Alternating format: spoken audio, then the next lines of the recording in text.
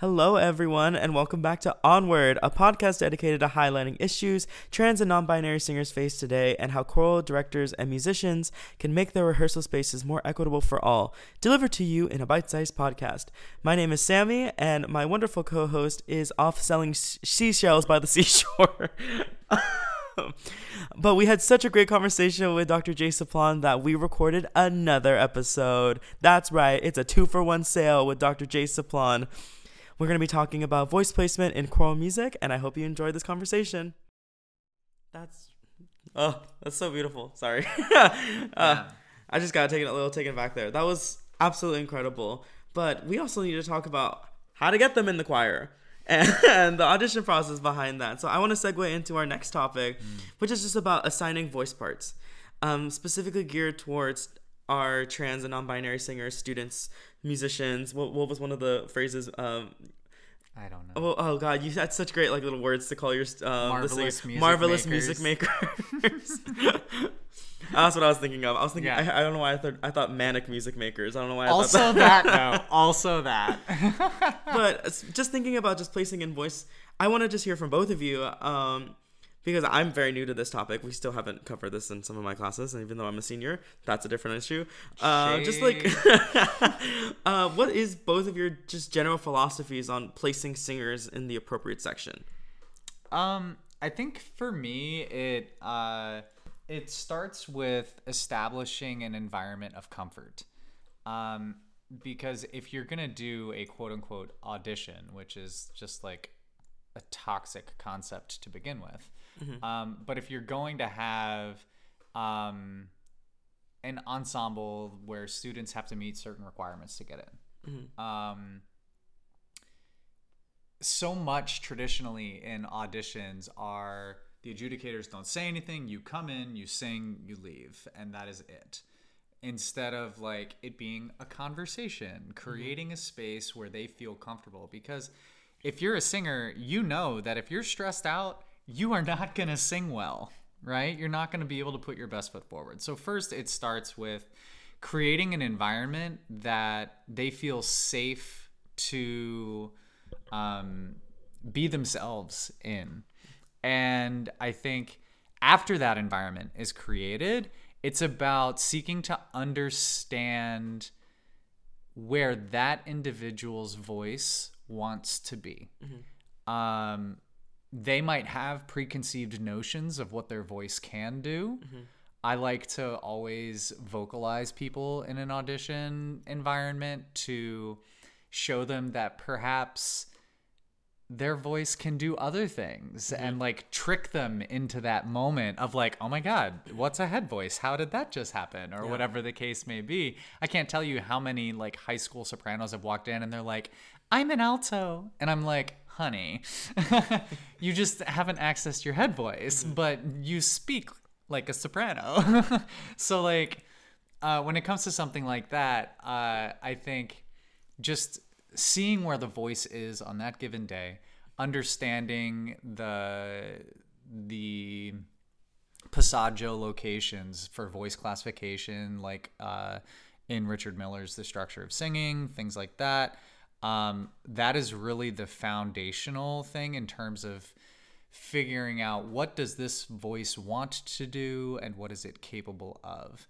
And I think we're going to segue to this in a little bit, but when you have a singer whose voice might have a proclivity for soprano, but that individual wants to sing tenor, how do we navigate that? And I think that's a broader conversation that I think we're going to get to in a few minutes. But in general, for me, voice placement is about making the singer comfortable and you having the pedagogical background and wherewithal to accurately, essentially diagnose what that singer's voice can do. Regardless of section, because you might have someone who is a soprano but their voice is massive.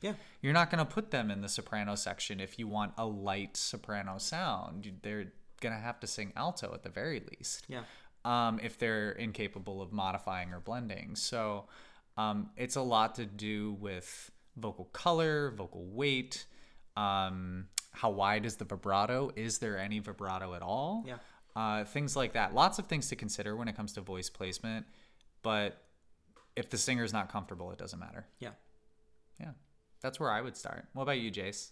I think what I would start off with is just building a culture within your program to ensure that a soprano part is not necessarily connected to one's gender expression or gender identity. What I mean by that is, I Hear know, that. right. So like, I know, I have had conversations with young trans singers about like, oh my gosh, you know, I am I really want to sing soprano, but I'm a bass, and I want to be able to sing that because to me that'll let me live in a sense of gender euphoria, right? And which a conversation I have to have with that singer is like, listen, like this is a tessitura that we're going to be singing in for this semester, and so what's most important for me is that you are able to have an experience in this class that doesn't do harm, right? Yes. So, like, especially I think with our trans and our NB like singers and students, like we have to create a culture in which soprano does not necessarily mean I need to sing this so that because I am blank, right? Singing soprano is about, this is the very much the criteria of what Stevie said, right? It is range, it is color, it is what this voice or this voice part is most emblematic and safe for what my voice is doing. For me, in the context of that, and being sure to take the time to say that to your students and singers is really important, because it teaches them the value to say, me not singing soprano makes me less trans or less, not less of a member of the binary community. It has nothing to do with that entirely. In fact, me singing bass is an affirmation of my identity. Me singing bass is part of my safety blanket as a choral musician, as a choral artist, as a magical musical musician, or whatever I said before. I also think when it comes to placing singers in the appropriate section, like I also allow for the possibility to say that, you may be a bass for this piece, but you may be a tenor for this piece, or you may be an alto for this piece, because every single piece has its own specific needs, or has its own specific way of breathing and living and existing, which means that sometimes we code switch to a different voice part. And so I tried this new concept, and I think has been really helpful, is that, I think about the repertoire before the hearing. I call them hearings. I don't call them auditions. So I think of all the repertoire before the specific hearing, and I actively think about what are the infinite ways in which this voice can exist in. Is this voice part a possibility for this piece? Is this voice part a possibility for this piece? And I think that's good, responsive work, especially for a younger voice that could fluctuate between a soprano and alto part, because those two parts carry different compositional behaviors depending on the repertoire and the era and things like that. And the same thing for a tenor and a bass, same thing for altos and tenors, right? Stevie's research is really good about this with the voice line recombination, but like there's so much pedagogical goodness when someone is not tied to one specific voice part, if that is possible. That may not be possible with all voice parts, I completely understand, but like we have to get, my aesthetic exists within a chorus in which we explore the infinite variety of sounds, right? I don't want to facilitate a choral ensemble in which there is a specific sound tied to the way in which my teaching philosophy is, because then it should be malleable to the repertoire. Right. And it's no longer about the singers, it's about you. So I always try to see if there are ways in which the soprano 2 can sing an alto 1, and alto 1 can sing alto 2, and alto 2 can sing soprano 2. And if that's healthy and if that's possible, we're going to do that, right? Because again, you're growing your students to become flexible, empathetic, and globally minded musicians. Yeah, I love that. And I mean, this is a concept that happens in middle school classrooms all the time. Yes. You know, we're trying to develop the whole voice, quote unquote. And it's like, okay, you're going to be a part 1 on this piece. You're going to be part 3 on this piece, whatever, da, da, da, da, da, da. It's like, why does the shift happen usually around like sophomore, junior year of high school, where you get pigeonholed into this one voice part and you will forever learn that? And like, then you have these 17, 18, 19-year-old girls who have underdeveloped head voices, for instance, or you have basses and individuals whose voices have changed who can't access their head voice anymore because they were stuck in one position, utilizing one chunk of their range for a specific amount of time instead of continuing to develop the entire vocal instrument. Absolutely. And the best way to do that is to jump around between sections, like Jace is saying. You know, like if you're doing like if you want to do a faithful adaptation of a gospel piece, for instance, that's usually 3-part tight harmony, and all the lower voices sing what we would call the alto part. And they're belting up F, G, A. Like that's a completely different modal register than saying, okay, we have soprano, alto, tenor, bass. Like, and that's why if you have those like 4-part arrangements of gospel music, it doesn't sound authentic because that's not true to the sound, you know? So if you have diverse repertoire that facilitates the access of these different areas of the voice, I think that that's definitely like far more pedagogically interesting, creative, and just all around good. I had better words. But they left me.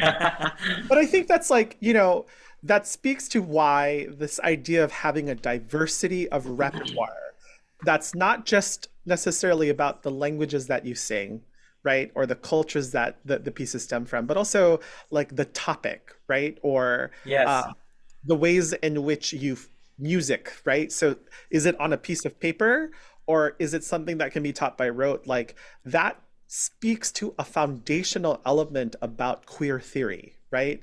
Ensuring that no one is just a soprano, but you may be singing multiple voice parts throughout the semester speaks to a foundational element of queer theory, because queer theory is all about ensuring that structures or pre-existing structures are constantly challenged, right? So that the individual can benefit from a holistic perspective of existence, right? In which the ways in which these bodies and voices can exist through a vast variety of ways of being, right? That's essentially what, you know, queer theory argues and why queer theory exists.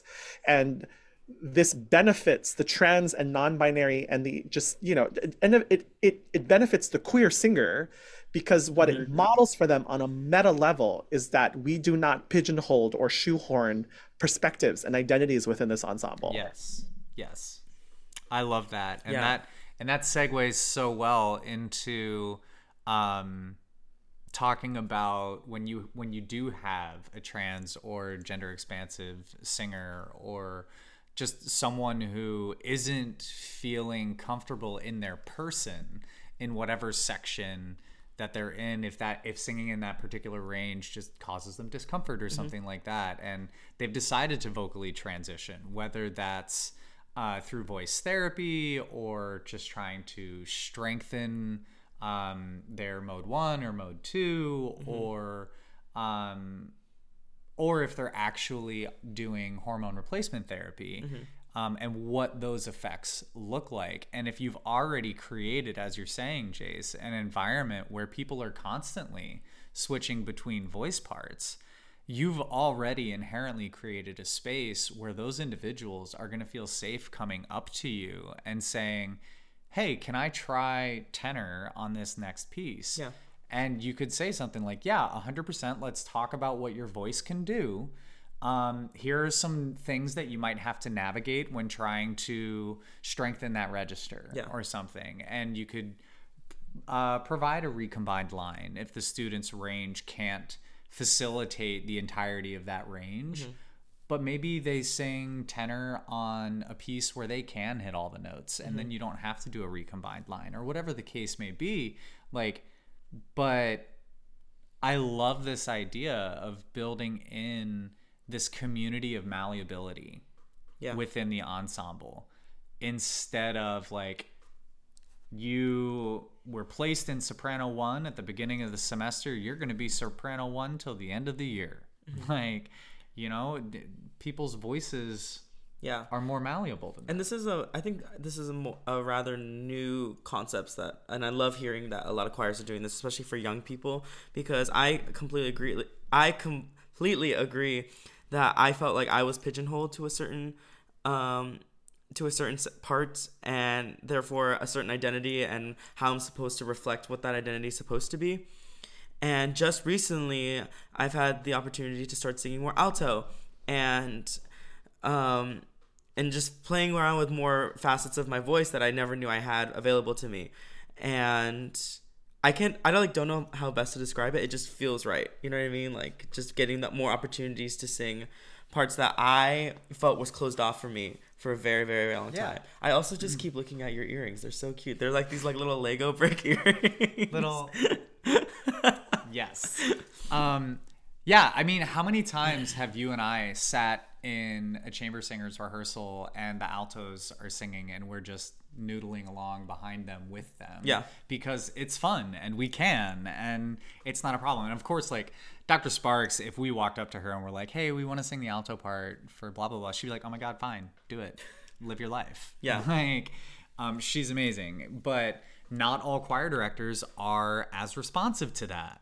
They might have a response like, oh, I need to hear it in the sound before I can let that happen. The eye roll from Dr. Saplan. I mean, it's like, to me, that comes down to something that I talk about in my lectures, and it's, what are you prioritizing? Are you prioritizing your personal image of what perfection is, or are you prioritizing the experience of your singers? Absolutely. What is more important to you? That note be perfectly like, I don't mean monotone as in uninteresting, but just one color, sounds like one voice, but it's 15 people, and like, yeah, okay, there are some directors that strive for that, but if you're sacrificing the experience of your singers to get that, what does it matter? If your singers are miserable, they're not going to be able to create and experience this art that we've dedicated our lives to. Mm-hmm. You know, like I always say to my ensembles, and this goes back to Jace's comments on joy, is if you're not communicating something when you're singing or when you're performing or when you're experiencing music, even if it's in rehearsal, if you're not communicating through the music, with the music, to listeners, to yourself, to the person singing next to you, what is the point of what we're doing? Yeah. Are we doing it to show off? Are we doing it to be like, look how perfectly in tune my choir can sing? Like, of course, notes and rhythms are important. Yeah. But if they have no intention behind them, who cares? Yeah. You know? Like, we just need to... I would much rather have a slightly sloppy, super happy choir than a, like, machine precision perfect performance that has no emotion behind it because the singers are terrified to be an individual. And, like, I'm just not here for that. Yeah, no. And audiences can tell. Yeah. Oh my God. How many like professional ensemble performances or at ACDA have we been to where like they sing beautifully and they sang every note and rhythm on the page, but I felt nothing, you know? But like, I remember when I was in grad school the first time around,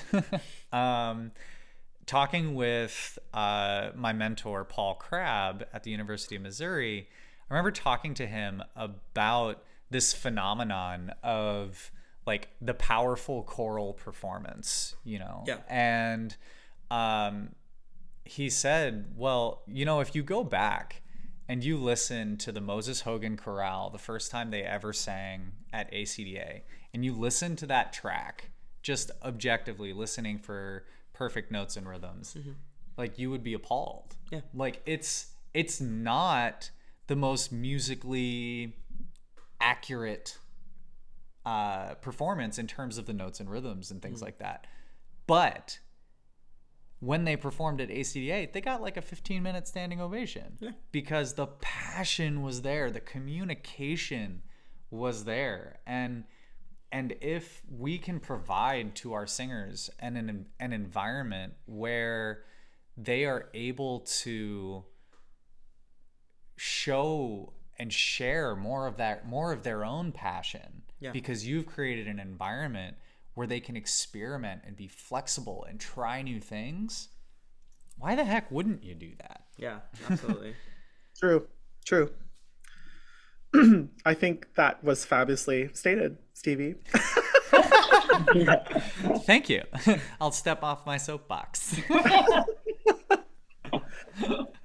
I think, are we talking about methods for students that are vocally transitioning, or I'm so sorry, I like completely forgot. The idea was to do that, and then my ADHD brain chased a rabbit that I felt was important. We went down a great hole. I circled it. I circled it back to something relevant, though. Continuing to create that environment. But like just in general, like Dr. Saplan, like because we always like to offer something to music educators, conductors, whatever you may be, on this podcast. And I think what we want them to take away is like, do you have any go-to methods or resources that they can acquire so that if they have a singer who's vocally transitioning, that they are educated, prepared, and they have the language to do so? Yeah, I mean, I think it's just important to be cognizant when a singer, right, discloses to you that they decided to undergo hormone replacement therapy or hormone affirming therapy, or are going through speech therapy for a particular reason, is to understand that like that information is sensitive. That information is information that is disclosed to you out of trust, and to ensure that once someone discloses that to you, it's really important to understand what you say after is just as important. So when a student or a singer discloses that to me, immediately what I say right after is like, thank you so much for sharing that with me.